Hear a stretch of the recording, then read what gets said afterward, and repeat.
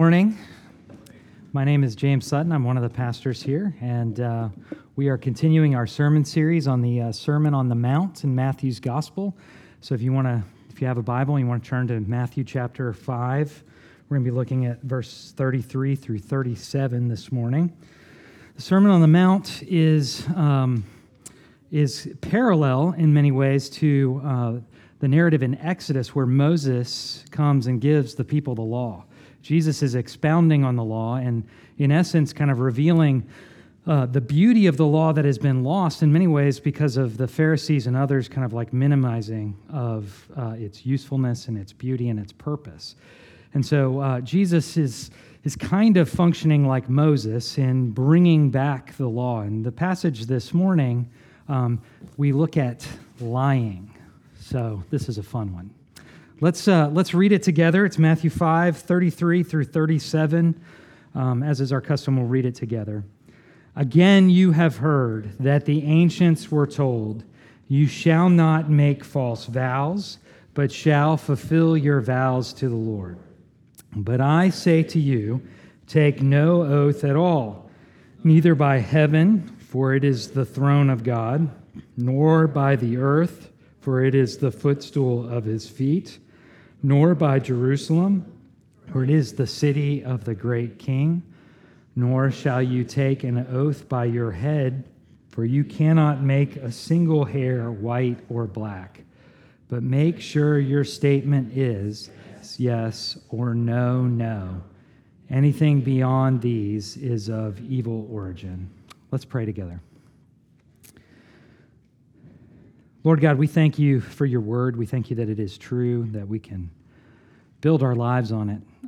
Lord, we pray that as we come to your word this morning, that we would see the beauty of your law, the beauty of your word, the beauty of who you are, Lord Jesus, and that as we encounter you, Lord, we would be changed and transformed. Lord, we long to be like you.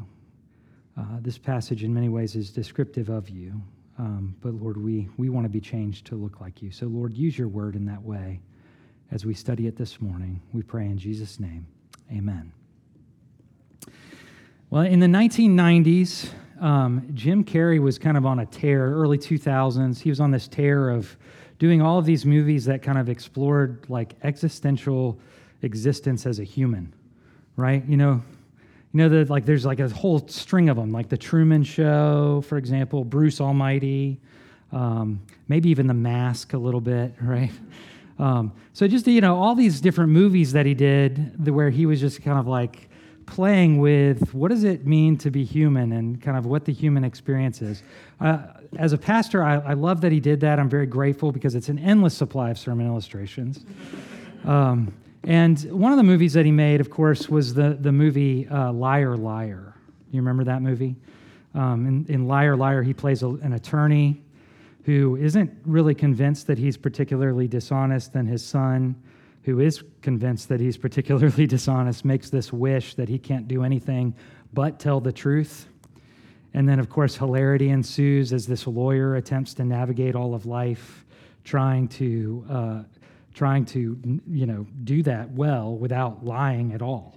And he finds it incredibly hard, of course, and it's hilarious. I felt a little bit like I was in that movie this week, right? There's nothing like preaching a sermon on lying to start getting you thinking about like all of the different ways in which you lie. And that's what Jesus is doing here. Essentially, he's engaging with a group of people who have they've defined lying more narrowly than the law has, right? There's all this stuff about oaths and vows, right? And he's essentially engaging with a group of Pharisees who have said, hey, listen, and you can imagine how this originated. I think it probably originated with good intentions.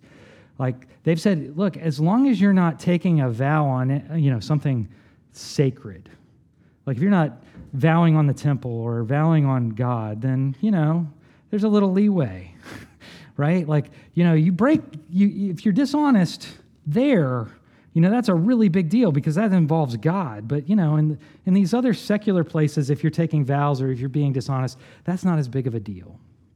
And you can see how they got there, right? But Jesus is engaging that. He's saying, no, that's not right, right? That erases the beauty of this commandment. That erases the beauty of what humanity is supposed to be. It erases the beauty of what God has given you in that commandment.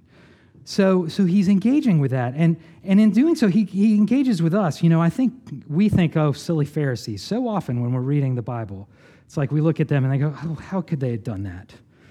Don't they know? Lying is just wrong, right? How could they do that? Well, here's how they did it. They did it the same way we do it, right? I can't tell you how many times I'm having lunch with somebody and they say, oh, I'm sorry, I don't mean to lie to you. You're a pastor.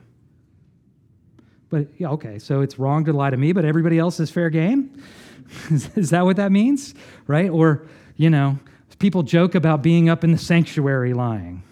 If you want to lie, go down to the basement to my office. It's safe down there, but not here, right? We do this. We have different categories where we feel like, okay, lying is okay here, not okay here. And we don't just do it in sacred ways. And in fact, as a culture, we seem to be increasingly embracing lying as okay.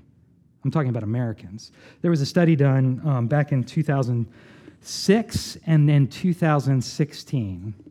So I'm going to throw some statistics at you. Some of you might get the irony of that. 3 kinds of lies, right? Okay. So here are the statistics from 2006. They asked Americans, essentially, is it sometimes okay to lie? In 2006, 42% of us thought it was sometimes okay to lie, back in 2006.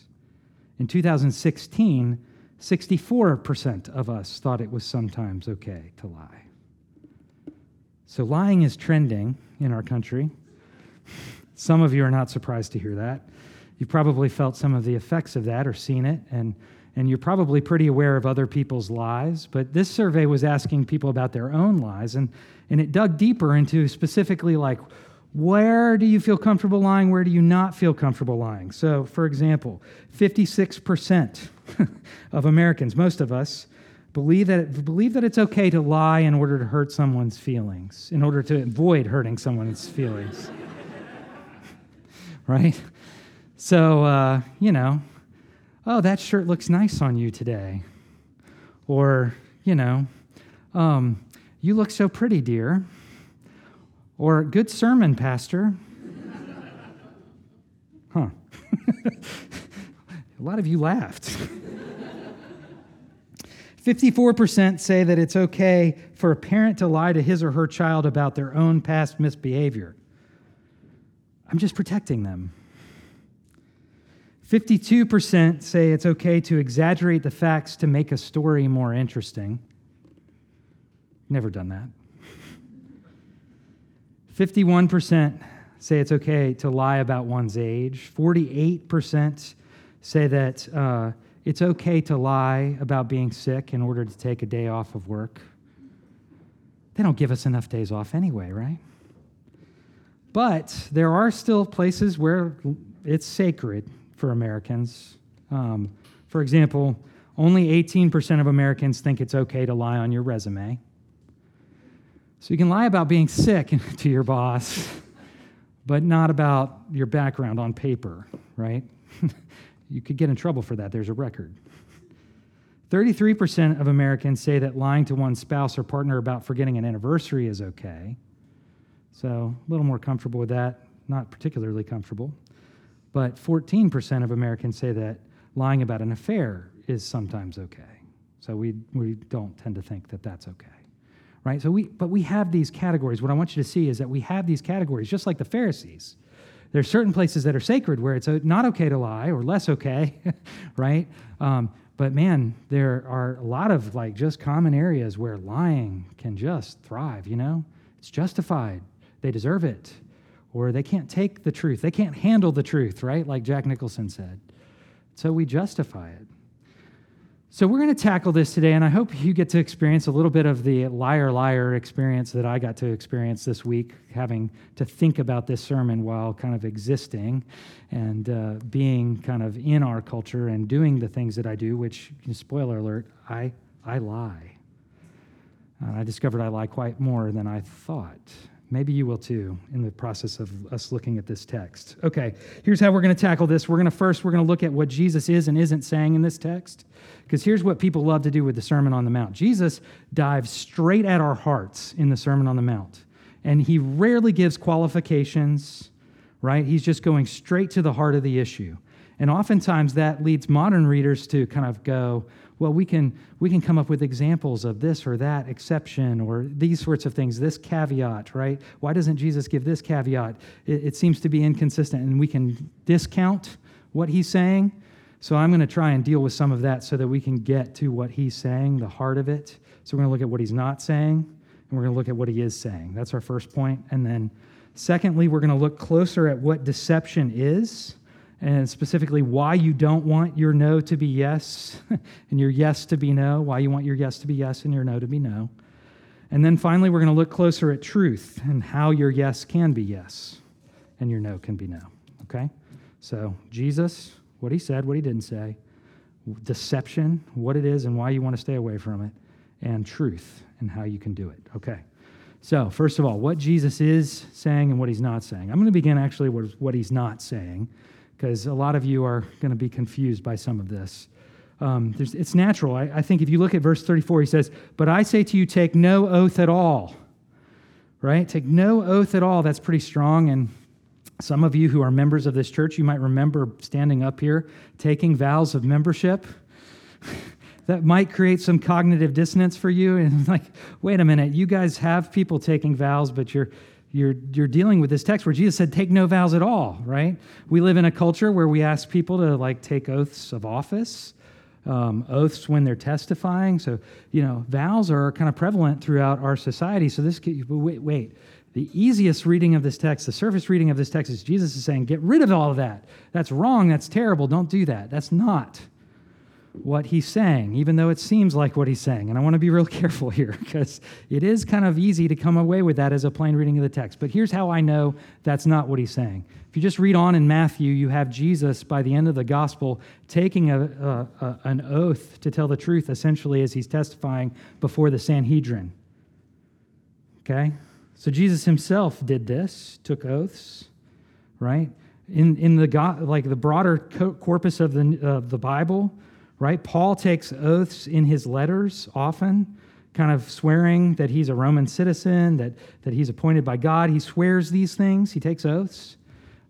Perhaps even more fundamentally, God himself in the Old Testament takes oaths. Not too long ago, we looked at Genesis 15, where God met with Abram, right? Made a covenant, an oath, a promise, gave him a sign of that promise, split the animals, walked through it. Big deal, right? So God himself takes oaths. So even though it seems like that's what he's saying, I want you to hold on to this. That's not what he's saying. And we'll come back to what he is saying, and I think it'll make sense why he's putting it that way. But that's not what he's saying, so just tuck that away. Another thing that he's not saying is he's not saying that it's wrong to take vows on sacred things. That's another easy takeaway from this text. Like, well, he's just saying, don't take vows on the temple or on something sacred. Essentially stay away from those things. Because he does make a big deal out of that, take no oath at all, neither by heaven, for it is the throne of God, right? You kind of walk away with, I think, would be a misunderstanding to not take vows on sacred things. I think, again, same reason why he's not saying that is we have all kinds of examples in Scripture of people taking vows on sacred things and that being just fine, including God himself, who is himself sacred, taking vows. Our whole kind of system of understanding the Bible is through covenants, through God's promises, through his vows, right? We celebrate a new covenant, a new promise. That's the foundation for what we believe as Christians. So he's not rejecting that. He can't. He wouldn't. Okay? So he's not saying don't take any vows at all. He's not saying don't take vows specifically on holy things. What he is saying is he's saying that honesty on sacred things and in vows aren't the only important thing related to this commandment. Okay? So in other words, what he's saying essentially is, take it this way, right? If you're going to say that this is where it is okay to lie, and this is where it is not okay to lie, and feel like you are fulfilling the commandment, just don't do that at all. Stop saying this is okay, or this is okay, right? Don't separate it out. Just don't take vows at all. If you're going to say that you can be dishonest over here and not dishonest over here, just forget it. That's essentially the force of what he's trying to say. Does that make sense? When I was a kid, my parents taught me about the importance of promises, right? And how we need to take those really seriously. Like if you promise something, you pledge something, you need to be truthful to your word. Well, my stepsister and I, very quickly, we weaponized that against each other, right? And my parents got to witness this, where it was just kind of like we would lie bold-faced to each other left and right. And then in order to justify that, every now and then we would make a promise that we would be good on, right? And my parents were like, no.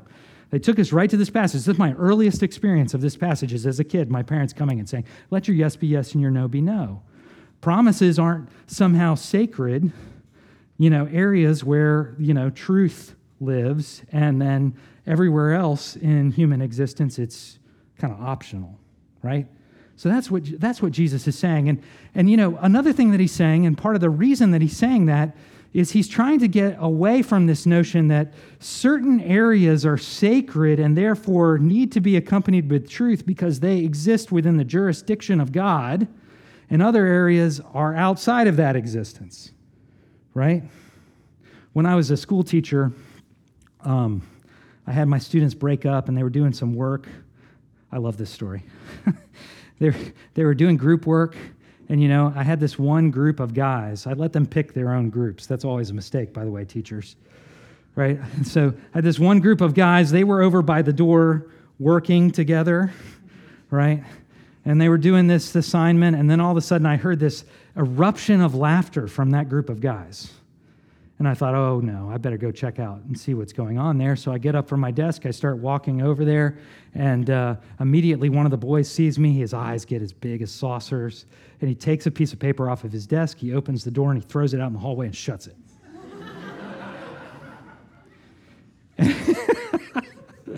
And I thought, oh yeah, that's clearly outside of my jurisdiction. I can't deal with them now that that's out there, right? This is what we think of when we're thinking in that way, right? Like we're acting as though like there's certain areas of our life where God isn't watching, right? Like, hey, don't go into the church and lie because God will see it. But, run outside and go crazy, right? Like don't lie to the pastor, but as you're walking in and you pass a homeless person and they ask you for something, feel free to lie to them, right? That's kind of the thinking that we tend to do. The other night, this is another illustration of this, a guy came by at 3 a.m, tried to check our doors in our cars to see if we'd left any of them open. Well, we had. We left we had a rental minivan. We were getting our minivan fixed, so nothing was in the van, but we had left the door unlocked.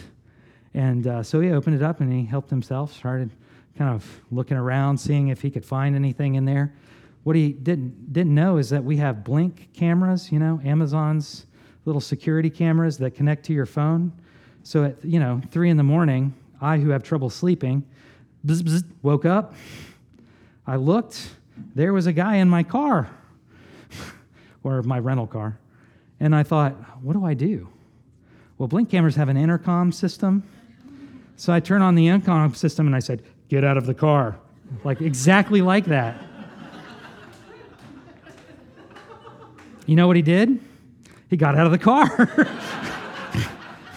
He was suddenly aware that someone was watching. So often that is the way that we live, right? Like we're just kind of out there. God's not watching. All week after that, I thought I should have said something different, like, your mom called. She wants you to make better life choices. Something to, I don't know. But I mean, like that, we've had that experience where we think that certain things in our life are off limits, like we're not living in the face of God with every day. And that's what he's getting at here when he says, don't swear by heaven, that's God's throne. But, earth is also not off limits. That's his footstool. It's not like God isn't aware what's going on there. And don't swear by the hairs on your head. It's not like he didn't create them. It's not like they're not made in his image. It's not like those aren't sacred. You don't have any control over whether they go gray. Trust me on that. right? None of this is yours. It's all under the jurisdiction of God. It's all done in his face. It's all sacred. It's all holy. So lying is wrong no matter where you are. And he's also saying that essentially when he says, let your yes be yes and your no be no, he's putting the force on here, essentially trying to push in and say, the issue isn't just that you're honest, that the things that you say are true. The issue is that you yourself are true. If it's yes, be yes. Don't be something else somewhere else. Don't be yes here and no there. Be yes and yes. Always yes. Yourself, you should be whole and true. And here's the problem, though. We all want to lie. That sounds good, to just be honest and true, but man, the temptations are just real prevalent all the time, everywhere. Tim Keller gives this classic illustration, I think it's very helpful, where he talks about where people pleasers lie and where those who like control lie. I'm a people pleaser. I have several people who like control in my life, probably because opposites attract, and I don't know. I love those people. They're really great. But I'm a people pleaser. I like people to like me. And so, what's not a problem for me is to be real open and honest and transparent about my sin. That's why oftentimes when I'm preaching, you hear a lot about that. It's because I want you to like me, right? I don't have problems being honest there, right? But when there's something wrong with you, that's where I have trouble. You got something in your teeth. No, I don't want to make you uncomfortable. I want you to be happy and like me. I'm going to let someone else tell you about that, right? I have to really push myself to be honest in those situations. When there's something going on with you that's wrong that I know and it's going to make you uncomfortable for me to tell you, I have trouble being honest. People who like control, they're tempted in a different way. They have no problem telling you what's wrong with you, right? They have no problem with that, right? Where they have trouble is telling you what's wrong with them because they want to maintain control. They want you to feel like you can trust them. They can be in charge and don't worry, right? We all have different ways in which we're tempted in different motives, but none of us really want our yes to be yes and our no to be no. We're not always going to be honest and transparent and clear because we're constantly tempted, right? And so let's look a little bit at that sin, this sin of dishonesty that Jesus is talking about. This is our second point. We're going to dissect dishonesty, or we're going to look at why you really shouldn't want your yes to be no, even though most of us we can quickly realize we do. Here's why. First of all, being dishonest, lying, it's a declaration of war on creation. You think about that? When you are saying something that is not true, you're looking reality in the face and you're declaring war on it, right? Think about this. God created everything with words, right? Let there be light, right? That's kind of how it worked in Genesis. He declares all these different things, right? So when you're lying, you're declaring war on his creation. For those of you who are in the PCA and comfortable talking about magical books like Lord of the Rings and Harry Potter, right? It's like a wizarding duel that you're getting into with God. He has called this into existence, and you're calling this lie into existence. Do you see? It's we're declaring war with our words, with our deception on God, on reality, on creation. And isn't that interesting? When you look at Genesis, where does war begin? With the serpent coming in and lying, right? Lying, we tend to think of it as one of the lesser sins, but it's really very foundational to all sin. When you lie, essentially, you are not only declaring war on creation, this very beautiful, good thing that God has created, you're entering in this curse, essentially, through this magical war you're declaring on God's good creation.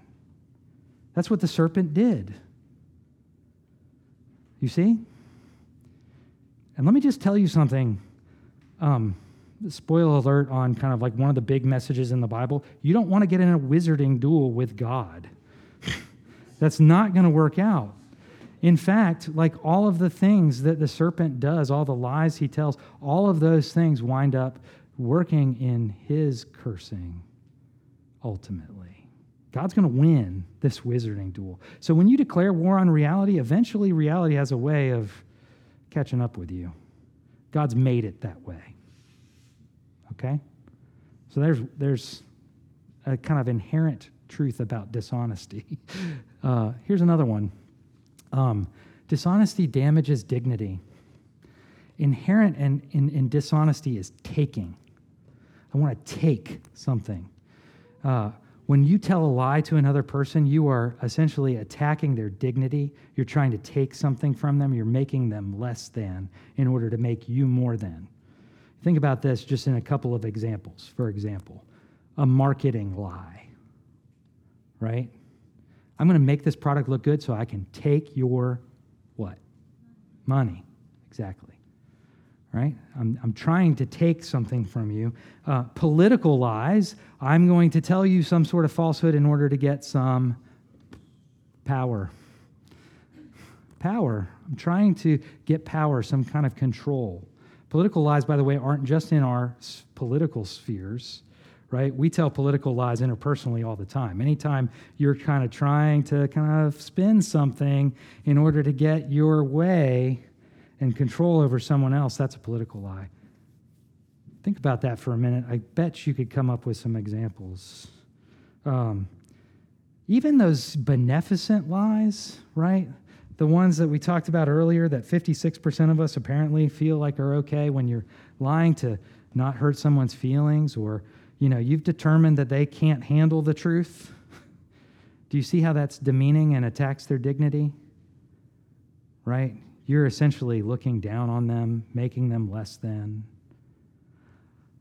Even when you're telling lies as jokes at someone else's expense, right, to fool them, to trick them, you're doing it for entertainment. You're taking something from them. No matter what, lies always attack the dignity of human creation because we're trying to take something from someone else. Do you see the insidious nature of them? They're not very pretty, really. Another thing about lies is they fracture community and civilization. They fracture it. Anytime you have kind of a bond with someone else, there's, what bonds you? Trust often is a part of that. You start telling lies, it starts to crack, fracture. Okay? So things like community and civilization, the more lies that exist in that kind of civilization, the less it starts to look like civilization, the more it starts to look like chaos and confusion. So imagine a place like this, if you will, okay? Imagine a place where doctors and pharmacists, instead of actually caring for your health, they actually tell you to take medicine that profits them financially. Imagine that. Imagine a place where journalists, rather than reporting the news faithfully, exaggerate it in order to sell more newspapers. Imagine that. Right? So you don't really know what's true because they just want to report the stories that sell. Imagine a place where individuals market themselves and their brand in order to get ahead instead of being honest and open about who they are. Imagine a place where husbands and wives look to take advantage of each other rather than serve each other. Or lest you just think I'm picking on you, imagine a place where pastors tell you what you want to hear in order to get money or influence, rather than engaging you on moral truth. Can you imagine such a place? It's not hard to see the juxtaposition of how we are increasingly more and more comfortable with lying and how our civilization is starting to kind of like fray at the edges and starting to crack and split apart, and how we have a real trust problem in our culture, right? Because increasingly we feel justified in not being honest with each other for whatever reason. So it fractures community and civilization, but it's not the only thing that it fractures. It also fractures you. It fractures the person telling the lie. Keller makes this point also. You know what an integer is, right? NC State people, all you that took math while I was taking literature classes and history classes, right? An integer is a whole number versus a fraction, right? Well, we use the word integrity. It's the same root. A whole person, when your yes is yes, you are whole. When you start telling lies, you become duplicitous. You become multiple, two-faced, we say, right? So you start telling lies, you yourself, your wholeness, your integral unity starts to fall apart. Essentially, you start becoming less and less clear. You know, for those of you who took literature and history classes with me instead of math classes, right? One of the classes I took was science fiction literature, one of my favorite classes. I read a book by H.G. Wells called The Invisible Man. I was really excited about reading it because I thought it was about a superhero who had powers and, who used his invisibility to do good things. Those of you who've read that know that it's a horror story about a terrible person who was invisible and did terrible things to other people and who was completely invisible, couldn't be seen until he died, right? Well, that's what we become when we become liars. We become, our kind of like wholeness becomes fractured, essentially making us not visible. We're not real. We're almost like ghosts. That is the nature of dishonesty. Okay. Not good stuff. Not what we want to be, but here's the problem. We struggle with that. So let's look at truth and how your yes can be yes. This command that Jesus is getting at, what he's pointing us, he wants us to be honest. He wants us to be true. Not just so that we tell the truth, but so that we are true. So how do we do that, Jesus? How do we do that? Through his other teachings, through his life, he showed us, truth is a big theme in the Gospel of John. If you want to do a study this afternoon, just go home, type in truth and Gospel of John, and read all of those passages. Really interesting. One of the things that Jesus says in the Gospel of John is that the truth will set you free, right? That's good news. But what truth? What is the truth? Here's the truth that Jesus consistently taught, the truth that he consistently was expressing. You're a liar. That's the first part. Y'all are liars. All y'all are liars. And just, again, because I'm a people pleaser and I want you to like me, I'm not going to give you examples of your lies. I'm going to give you examples of mine. Here's a couple. Here's a fun one. When I was getting married, my wife and I were buying wedding rings. We bought a really expensive one for her, but I didn't have a lot of money, so I was nervous about that. So I went down to a used jeweler on Hillsborough Street, and I got a used wedding band for me, right? And I brought it home. It was very affordable. It was $35. Brought it home, and she said, that's great. Where'd you get that? I said, I got it at a used dealer. I think it's a real nice antique. How much did you spend on it? And I lied. Because I didn't want her to think that our marriage was cheap, right? I wanted her to think I was investing in this. And then about a week later, I got a little convicted, and I was like, well, I do want her to think our marriage is valuable to me, but I also don't want a marriage founded on lies. So before we got married, I told her, it's $35. She's like, that's great. I was like, whew. This is your pastor. Unless you think I'm just giving you old examples, here's one from yesterday. Yesterday, I drove down to Charlotte to pick up my son from Camp Granddaddy, which is where he had been previous week. We capped off Camp Granddaddy with a trip to Carowinds, that mythical place, wonderful land of rides and vomit and seas of humanity. But anyway, we're going there. Peter is 53 3/4 inches tall. You got to be 54 inches to ride the big rides at Carowinds. So I get down there and I'm like, Dad, you got any cardboard? I'm cutting out a sole to put under the insole of his shoe. My stepmom says, so you're preaching tomorrow. What are you preaching on? And I'm like, I'm Jim Carrey. Right? Yesterday that happened. This morning I had to get up and I said, Peter, I'm going to talk about something in the sermon you need to know. This was wrong. I'm sorry. He's like, yeah, I was going to talk to you about that. Kind of felt a little weird. I was like, yeah, I'm sorry. We lie all the time, and Jesus showed up and he points this out. He points it out to me in his word when I'm preaching it. He points it out to you by putting me in your life. We are all a bunch of liars. It's everywhere, and Jesus was not shy about telling us that. He told Peter that before he did it. You are going to lie. You're going to deny me like crazy. Okay? So that's the first part of that truth that will set you free. Here's the second part. The second part is that he loves you anyway. He loves you anyway. And here's why that's important. Jesus said, I am the way, the truth, and the life. No one gets to heaven except through me. Right? He says, essentially, I came to give you a way through the truth to life. It's me. I'm the truth. I'm what's true. I'm what's true. And here's the thing.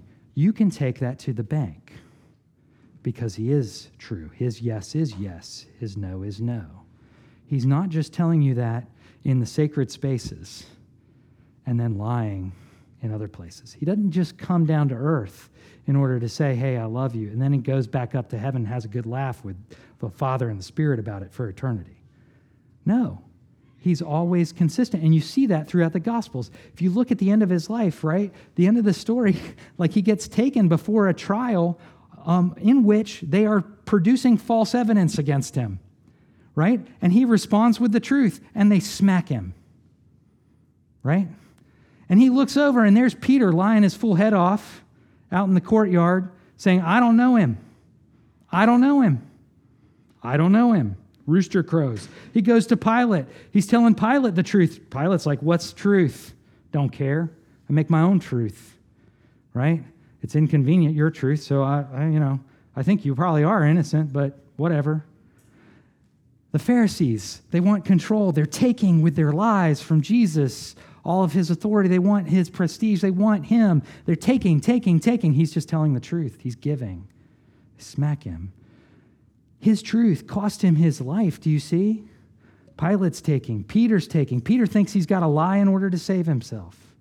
But here's the thing. Jesus' truth reveals his love consistently. His yes was always yes, even when the pressure was on. And rather than taking, his truth is always giving. That's a fundamental difference between the truth and lies. When you give someone the truth, it's a gift. Jesus gave us the truth. And in doing so, he gave himself, which is true, fundamentally, which is what he was saying we need to be in this sermon. And now here's the beautiful thing. He's so true. He's so true, he makes us true. He's so true, he makes us true. Because here's the thing. Peter's out there, right, lying his full head off. Why? Because he thinks he's got to save himself. Oh, I got to lie. We all lie because we think we got to take, we need.